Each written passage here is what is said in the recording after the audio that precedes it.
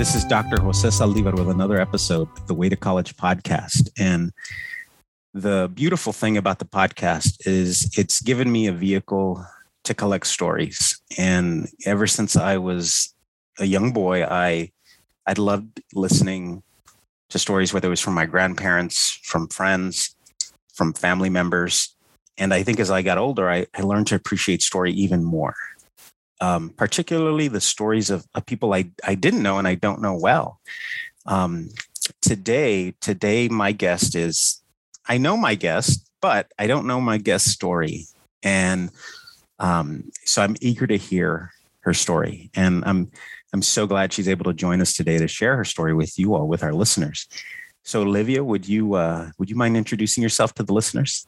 Yes. Hi, everyone. I am Dr. Olivia Barron. I'm a Rio Grande Valley, South Texas native who went to college and medical school in Houston, just graduated medical school last year. And now I'm a physician in an orthopedic surgery training program in Houston. So I will be an orthopedic surgeon fully accredited in about 5 years. Wow. That's so awesome. Congratulations, by the way. Thank you. On everything. That's awesome.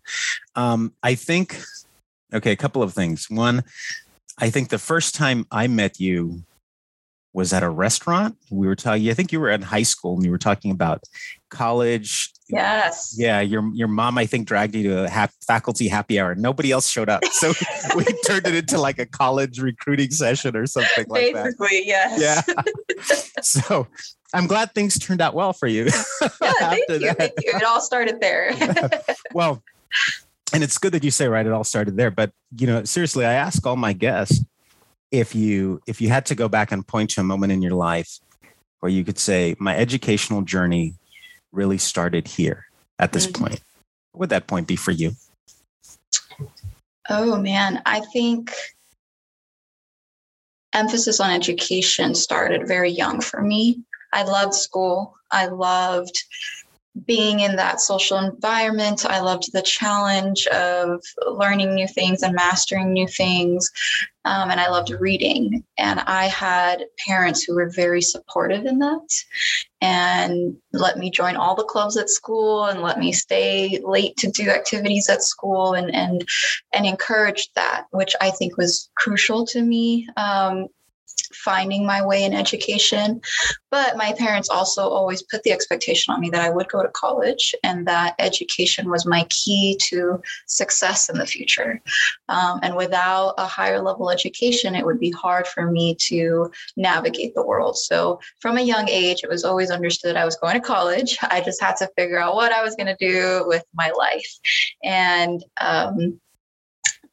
my mom was very helpful in finding me fun little career quizzes and personality tests to try to figure out what naturally might come to me. And I remember medicine kept popping up on these tests. And I always had an interest in surgery. I always thought surgery was just a really cool job. It couldn't get any cooler for me. And so as I was a kid, I always thought I'd be a surgeon, but I didn't really know what that meant, what the training was for that, the different types of surgeons that exist. I really didn't know anything about medicine. And nobody in my family was a doctor. So growing up, I just figured I'll figure it out later. I'll just enjoy what I'm enjoying now. And when I'm an adult and have to figure life out, I'll do that. So growing up, I did all kinds of activities. I did dance, I did classical guitar, anything my parents would let me and that we could afford and figure out, I did. And I loved it because I came out with a very wholesome education. And then in college, I realized, well, now I need to figure it out. And I actually felt a little bit behind other people. But I would say it started as a kid. And then I just had to figure it out as I grew up. So it sounds like a couple of things. One, obviously the support was there. Yes. Two, also it sounded like you were just highly motivated, right? Wanting to naturally just wanting to learn and take in and grow, right? Getting involved in everything. And you said college was always an expectation. how did you, with that kind of support, with that kind of guidance and that kind of direction, how did you decide where you wanted to go to school? Yeah. So with the idea of becoming a surgeon, I was told, well, if you want to be a surgeon, you have to get to medical school at some point. Mm-hmm. And in college, you'd be expected to be a pre-med student. So pre-med just means that in college, you're hoping to get into medical school afterwards at some point. And being pre-med usually means you try to connect with the pre-med advising program at that college, and you have certain requirements you have to take in college. But the beautiful thing about being a pre-med student is you can major in whatever you want. You don't have to be a biology major. You don't have to be a chemistry major. And in high school, again, having just dabbled in so many different subjects, I really wanted to learn Latin in college, and I wanted to study neuroscience. And those are two fields that are not very common in today's universities. So when I was applying to college, I was in a program called the Jack Kent Cooke Foundation. It's a national educational scholarship and program that connects students with academic advisors and helps them navigate the college journey. I was very grateful that my parents had actually just completed their or were finishing up their college degrees as I was applying to college, but they had never done a nationwide college application before, navigating financial aid for, a teenager, and all of these things were very new for us. So I'm really grateful that the Jack Kent Cooke Foundation helped me with that. And that's a common theme in my story. My success was built on a lot of help from other people. So then when I sat down and thought about where I wanted to go to college, what I wanted to study was one factor. Not a lot of schools had neuroscience or Latin or both. The size and type of school really mattered. I had always gone to smaller schools in South Texas. I had never been at a very large, thousands and thousands of people high school. So going to a sudden, like a A&M size school where there's 55,000 students, I almost couldn't fathom how I would navigate that situation. And then location definitely was a key. Family matters, having support in that area matters. And it just so happened that Rice University in Houston had both of my majors, was a smaller school, and was decently close to family. Although my grandma will always say that she was very sad I left the Valley to go to college, as proud as she was that I went to Rice. That sounds familiar. Yes. When I was applying to schools, I remember, I think my parents always had that expectation, like similar to your experience. My parents' college was an expectation, so they knew I was going to leave. But I remember even the last, I don't know, just before I had to make my decision, my father was trying to negotiate with me to, I think the closest school I applied to was in San Antonio. And so he was like, well, how about San Antonio? And I was, no, that's okay. So I get it. I understand where grandma's coming from. Yes. So you mentioned something really interesting. You said, even in order to go to medical school, you didn't have to major in biology or chemistry. No. And in a lot of the work that I do with a lot of the students I see, not having a reference point, a lot of them think I got to go pre-med. Mm-hmm. When did you know? Who was it that told you, that informed you, that said, hey, you don't have to major in biology or chemistry or science necessarily. You could study Latin if you wanted. Did somebody tell you that, or how did you learn that? I think that was information I gleaned from a couple different people.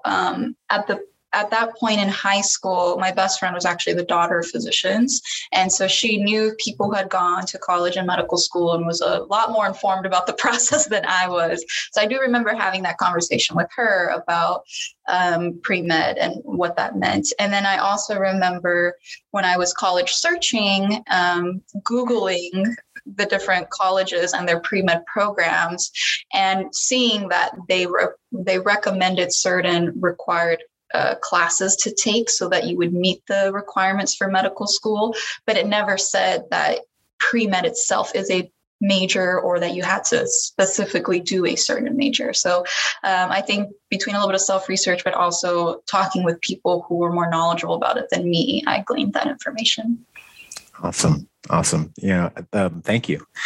So you're coming from South Texas. Yes. You go to Rice University. Yes. And how was that transition? Was it a smooth transition where, did you experience some bumps and bruises along the way? What was that like for you? Absolutely. The transition from high school to college, it does not matter how rigorous or challenging your high school is, it will still be a big transition. College, you are learning what you took an entire year to learn, you're learning in 3 months. And you don't have people who will make sure you did your homework every day. You don't have people who are outlining exactly how to study and what to study every day. You have to take on a lot of those time management skills and learn how to study. And sometimes the transition to college is hard because people haven't learned how to study in high school. I thankfully think I learned how to study in high school, but for me, the big transition was leaving my bubble of my hometown, which is primarily Hispanic area, very similar culture. Everybody has very similar values, to moving to Houston, which is one of the most diverse cities in America, and being on a campus where I was suddenly a minority, which is the truth of Hispanics in America, but I had never experienced that. And learning about the rest of the world, that was really new to me because that bubble I grew up in high school and before, I wasn't so much in tune with world issues, with current events, with politics, with other things that when you enter a college campus, you experience for the first time. And I was meeting people with such different backgrounds and such different perspectives and such different passions. Most of my friends in high school were interested in medicine or engineering, some of these more typical jobs. And I was meeting people who had job ideas I had never even heard of. And it was just really neat to experience all it, but it was all very new. And it was a little overwhelming the first year for sure. You mentioned something early in the interview and you said, you knew you wanted to be a surgeon, right? But you said you felt behind when you got to college. What do you mean by that? Yeah. So I knew I needed to be pre-med. And I didn't really look beyond that. One aspect that made me feel behind was I tried applying for a combined college and medical school program. So when you're in high school, if you know 100% that you want to go to medical school, be a physician, and that's all you want to do with your life, there are programs you can apply to as a senior in high school where you apply to get into college. And if you get into the program, you're guaranteed admission into the medical school once you finish your college career. And I thought, wow, that's a great deal. And I applied for some and I didn't get into any.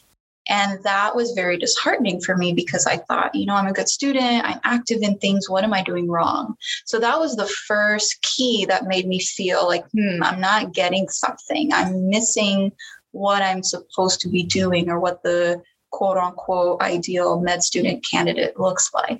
So when I got to college, I had that kind of heavy on my mind. And again, entering Rice, where now I'm surrounded by all these pre-med students who are equally as motivated and passionate about me, but some of them do come from families with more physicians, and some of them are a lot more knowledgeable about the medical school application process. That made me feel behind. Relative to my peers, I did not know enough about the application process. For example, there's this big test called the MCAT that every pre-med student has to take before they apply to medical school. And I had heard about it, I was like, oh, it's something I'll take at some point. I'll figure it out later. But there was a big change happening in that test when I was in college. They were expanding the test to be a 6-hour test, to be an 8-hour test. They were adding an entire new section and they were restructuring a lot of it. And so the big conversation when I got to college my freshman year was, are you going to take the old MCAT or the new MCAT? And I walked into college thinking I didn't even know there was a new MCAT. You know what I mean? And so all these conversations started making me realize I need to really gain more information about this process because other people know things that I don't. And I don't want to be late to the table. What advice Because I imagine, that's pretty common, right? Especially for, if if you don't have those reference points, if you don't, if and I think most teens, right, we find that they live in a bubble. They're kind of isolated, right? Yeah. So they get to college, they don't know about a lot of these things. What advice would you give somebody who maybe was in a similar situation, maybe just starting out college, fairly certain that they wanted to go to medical school, but really didn't know a lot about the process? What advice would you give them? Right. So the first step, I think you hear my stories, you have to realize you don't know. And it's great to be passionate and it's great to be motivated. But one person in isolation, it is very hard to pursue medicine. And that journey is very difficult alone. You need support. And that's why there are pre-med associations. That's why there's student organizations. That's why there's an entire advising circles for pre-med students, right? The idea is you're not supposed to do this alone. You're not supposed to have it all figured out. So that's probably my number one advice. You got to surround yourself with people who are similar-minded with your goals and who can help your goals come to fruition. And that's how me talking with these other medical pre-med students who had more experience and knowledge than I did helped me. And joining those student advising circles helped me. And then the second thing is which is something I had to learn, you have to learn to put yourself out there. I grew up in a household where you don't invite yourself over to things. You don't, speak to people in higher positions unless they're asking you questions, and just be a very courteous person. And in college or when it comes to your career, all that goes out the window. You have to be your biggest advocate. You have to be comfortable sending professional emails to people you've never met, which is extremely scary. And sometimes you don't even know how to do that. And that's why you need guidance and mentors to help you through that. So I would say if you're hitting college and you've got a big plan for your life, but you have no idea where to start, the first place you should look for is an advising office. Second spot you should look for is a student group that has a similar interest as you. And then the third place you should look is any professor in that field or in any of your classes. Go to their office hours and tell them, hey, this is what I want to do, but I'm totally lost. Where do I start? And if you're vulnerable and honest, you will find yourself propelled by the right people down your journey. I appreciate that. I tell my students that all the time and they think I'm crazy. So no, I promise it works. Yeah. It works. So by the way, which MCAT did you take? I took the new one. It was a 7.5 hour long day. You take the MCAT and you get into medical school. Yeah. And then what? What happens next? I mean, you're like, it for me, I had a student recently. She graduated, I don't know, 3 years ago. So she should be at Baylor.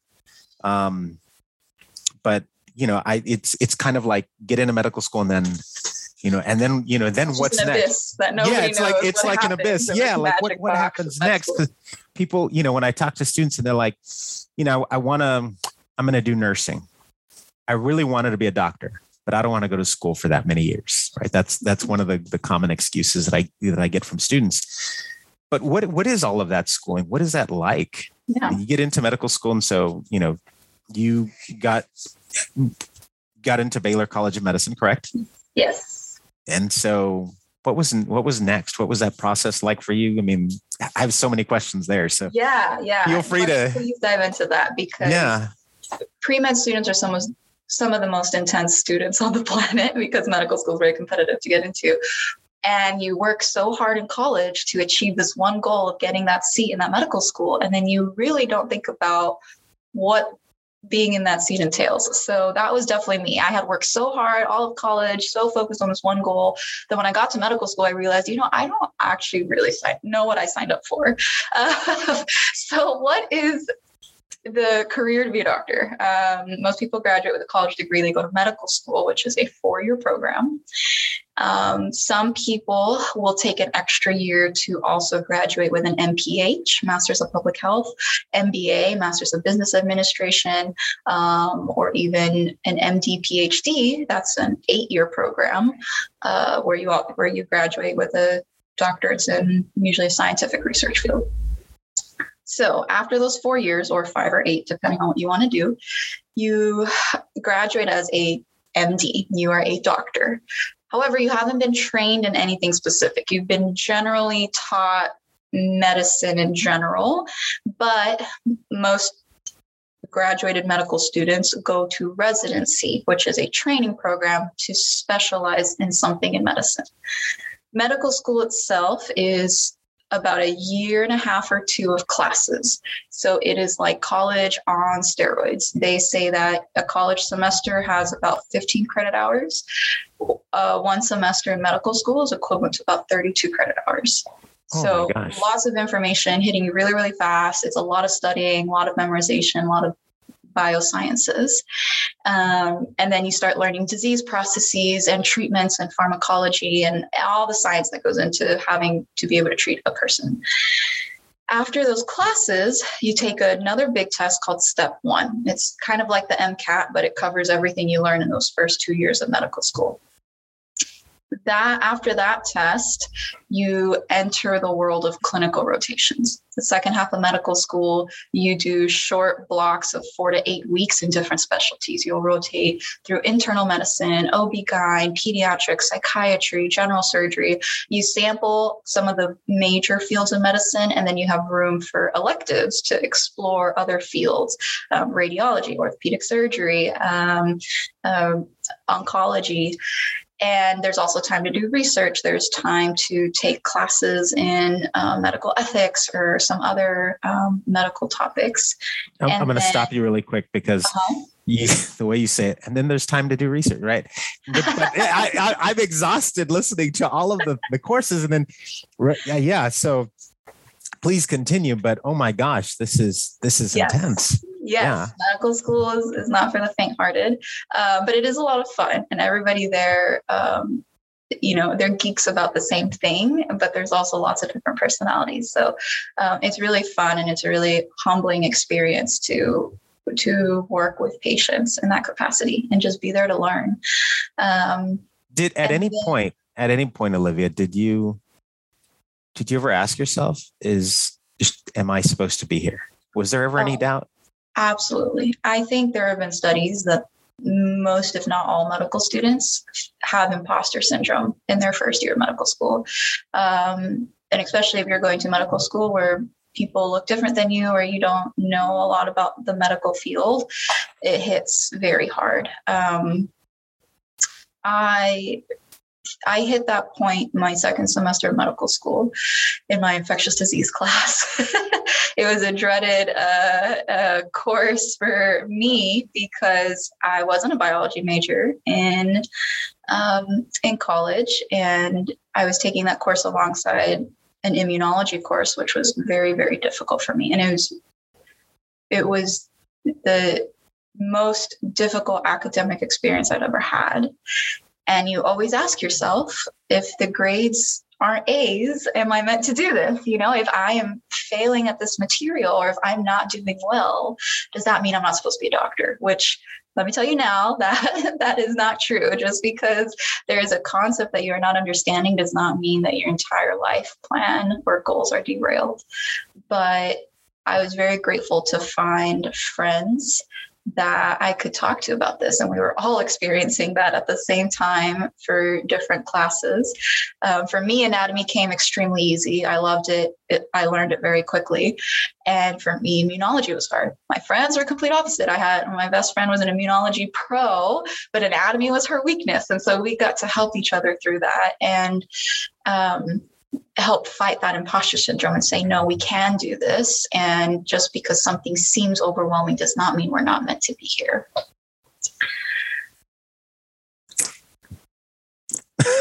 So yes, imposter syndrome is real, and you get tired and you cry sometimes thinking, what did I sign up for? But then you finish it and you say, no, that was actually fantastic. And it was a priceless experience that you can't really explain in words at the end of it.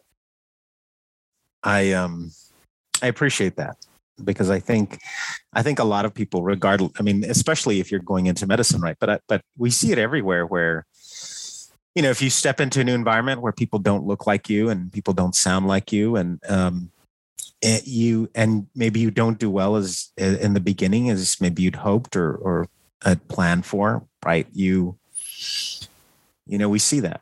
We see where you question and should I be here? Should I be doing this?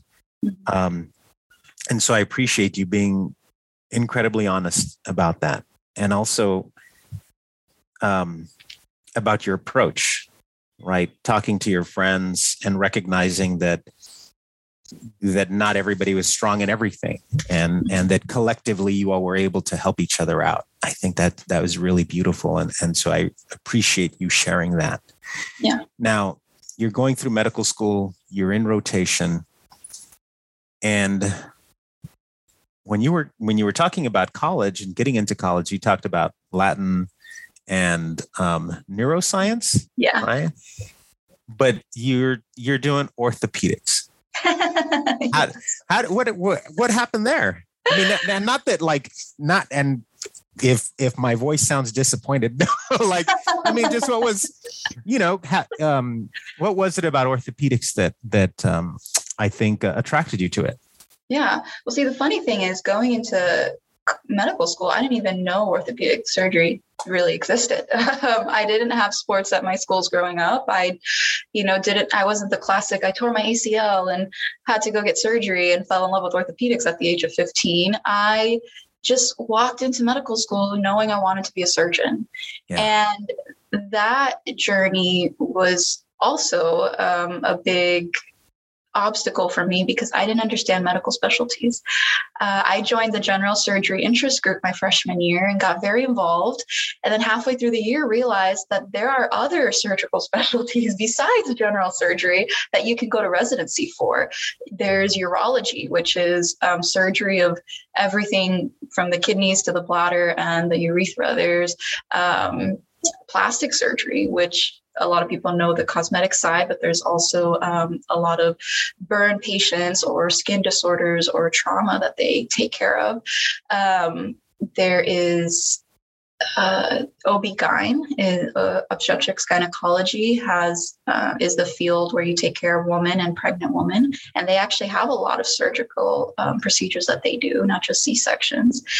There's ENT, ear, nose, and throat surgeons. So anyway, halfway through my first year of medical school, I'm trying to learn all this information. I'm discovering that there's a whole new world, just like Ariel the Little Mermaid. That's what I felt, a whole new world that I needed to explore. And of course, you're busy studying, so you have to carve out time to go shadow doctors and discover these fields. And it wasn't really until my second year of med school that I discovered hand surgery, and all these other fields. I came in thinking spine surgery was super cool, so maybe I would do neurosurgery. And then I discovered hand surgery, and plastic surgeons and orthopedic surgeons can do hand surgery. For spine surgery, orthopedic surgeons and neurosurgeons can do spine surgery. And I thought, wow, well, orthopedics seems to overlap in a lot of fields I'm interested in. Let me check it out.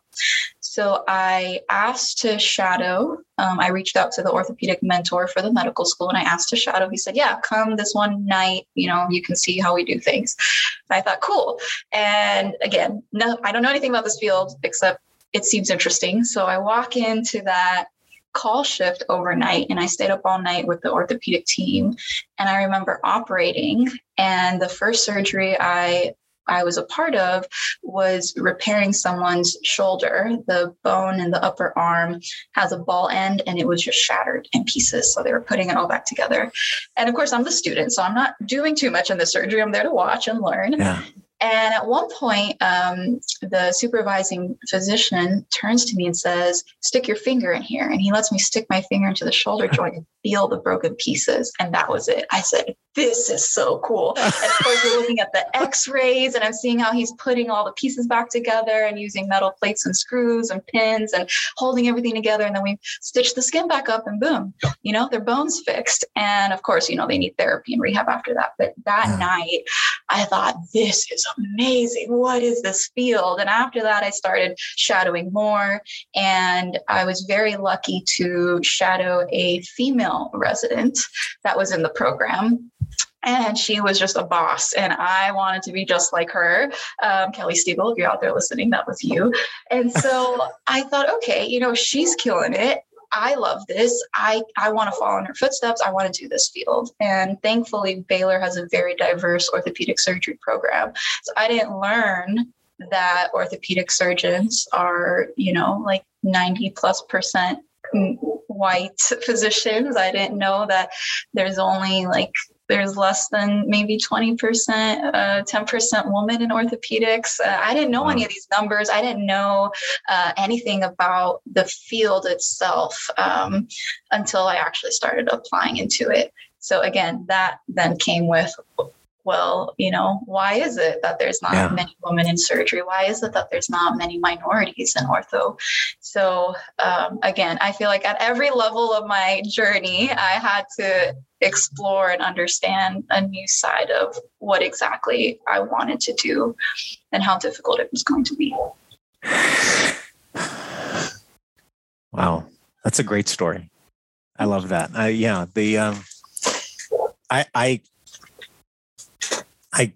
still imagining you putting your finger in that. In someone's shoulder. Yeah, that's crazy. Okay, so you're currently now the point at which you're in currently is residency. Yes. Yeah. And so I'm in my first year of 5 years of orthopedic surgery training. Wow. When you're done with the 5 years. When I'm done with the 5 years, so I guess I never finished the medical career. You go to medical school for 4 years, you go to residency for anywhere from 3 to 7 years. And then after that, you can subspecialize within your discipline. So I could graduate residency and be a general orthopedic surgeon, or if I specifically want to do hand surgery or spine surgery or sports surgery, I take 1 extra year called fellowship to subspecialize in that. So medicine is just so complex now that there's subspecialties within everything. So at the end of it all, it will take me 4 years of med school and about 6 years of training afterwards to be a board certified independent surgeon. Wow. You're doing all right. From the young woman who thought she was behind, I think you're doing all right. I know you started doing some work. You started I don't know tell me about you name a first gen MD? Yeah, first gen, your first gen work. Tell me about that. Yeah. So my mom and a lot of people in the Valley are very involved in first generational college student work. And that was a term I had heard a lot growing up. And going into medical school, there is not a very big conversation surrounding the first gen medical student. And as you could hear in my story, not coming from a family in the medical field, I definitely felt disadvantaged. I told people going through medical school as a first-gen medical student felt like being dropped off on Mars without a map and being told, go live your life and go find the grocery store, go find this place. I just didn't even know where to begin and didn't know where to go. And I started talking with other friends and students and realized that a lot of first-gen medical students have the exact same struggles. And I decided, well, why don't we why don't we form a club and talk about this? Why don't we raise more awareness about this? And I know Yale has a first gen low income program. There's a couple schools in California, but it's still a very new concept. So me and my friend founded First Gen MD, which is an interest group for people of all backgrounds who identify as being the first in their family to go to medical school, as a forum for us to laugh together and struggle together. And it was great. I remember our very first meeting, our icebreaker was share a moment when you felt first gen. And I shared being a second year medical student in classes, getting ready for the big transition to clinical rotation where you actually start to do medical stuff. And they were discussing inpatient and outpatient healthcare settings. And, they just went on with the lecture. And I was sitting there for 5 minutes trying to Google what was inpatient and what was outpatient. What did these words mean? I had never heard them or used them before, and now I use them all the time.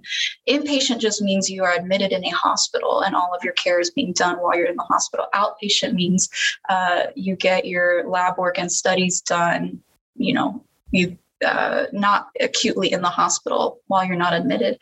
But nobody had ever explained that to me. And so we were laughing about some of the terminology that we've been confused about, laughing about some of the funny stories we found ourselves in just because we didn't know. Sometimes we've called our attending physicians Mr. or Mrs. whatever instead of Dr. whatever, and little things like that. And it was a great meeting because we all just got to laugh at our learning mistakes, and I think that was a really powerful club because in a time especially where a lot of people feel drawn together by their race or by their socioeconomic class, this interest group kind of superseded all that. It didn't matter if you were, a white girl from a really small rural country town in Texas or a Black male from New York. If you were both first gen, you had shared experiences that we could find common ground over. So that was really neat. And we really started that conversation at Baylor. And I've been mentoring a lot of first gen med students since then. That's incredibly valuable work and important work. So I'm glad that you're recognizing. I think sometimes, just really quick side story. I remember, when I first started teaching at the university, and most of my colleagues were Latino, and we're working with first year students, and it was I was really disappointed because I think I heard a lot of people talk about when they talked about themselves in reference to their students, mm-hmm. It was almost as if I did everything by myself. Mm-hmm. I didn't, and I know they didn't, right. But to have that. And so I appreciate that you certainly haven't lost that perspective. And certainly, it helps that you're still living it, right? Going through rotations, and still every new experience with medical school, I'm sure is a new experience for you. Mm-hmm. So, but I appreciate you recognizing that, acknowledging that, and then using your position, using your experience to help others who are going through the same thing. Yeah. I think that's so important. And that's so awesome. What's next for you? What else would you like? What else do you want to do when you grow up? I have lots of plans. I think medicine culture is changing, especially in surgery. 50 years ago, if you wanted to be a surgeon, you were expected to never be home and your job was your life. And that was who you were. You were a surgeon. And now the cool thing is you can be a surgeon, but you can be a lot of other things and be a surgeon. So, I want to be a mom in the future. My husband just opened up a business. I want to help him with his business. I want to probably have a ranch in the future. I want to dabble in investments. There's just a lot of things I want to do. I want to travel. And so still lots of life ahead to live. But got to truck through residency first. Most people don't know residency training programs. You only have a few years to learn a lot of material. to be independent and practice by yourself. But average work hour weeks for surgical specialties average 70 to 80 hours of work a week. It used to be higher. They actually put a legal limit on it. So we are not allowed to work more than 80 hours a week on average over 4 weeks. So it is a lot of time. Nobody goes into medicine frivolously. It requires passion and dedication and time. But I think I have the coolest job in the world. And it doesn't matter if I work a 16-hour shift. I come home feeling satisfied and feeling pleased with the work I was able to provide my patients. So if you're interested in medicine, explore everything, right? There's not just being a doctor, being a surgeon. There's physician assistants, there's nurses, there's respiratory therapists, there's occupational physical therapists, speech therapists, x-ray technicians. I mean, once you actually enter a hospital and you realize the hundreds of jobs it takes to take care of one patient, it really does make you appreciate the fact that there's so much more to the world than just being a doctor or just being this. So yeah, if you have a passion, explore it and find the educational pathway that will give you what you're passionate about. That's beautiful. I couldn't think of a better way of ending our conversation. Olivia, doctor, thank you so much for your time. Absolutely. Thank you so much for your time and for your story. And thank you for the wonderful work that you're doing. Obviously, if I can ever be a resource, if we can ever be a resource, please let us know. But thank you for taking the time to share your story. Thank you. Thank you. And for anybody interested in medicine that doesn't know where to start, there is an Instagram platform called Feeling First Gen that I've started with Vicky Mercado Evans. And it's a free public resource. You can ask questions. You can connect with other people there. Just know that there are people waiting to help you find your next step. But thank you. Awesome.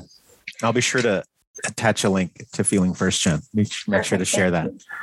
Awesome. This concludes another episode of the Way to College podcast. Thank you for joining us. And we'll see you next time. Don't forget to listen, subscribe, follow, and rate. We'll see you next time. Bye-bye.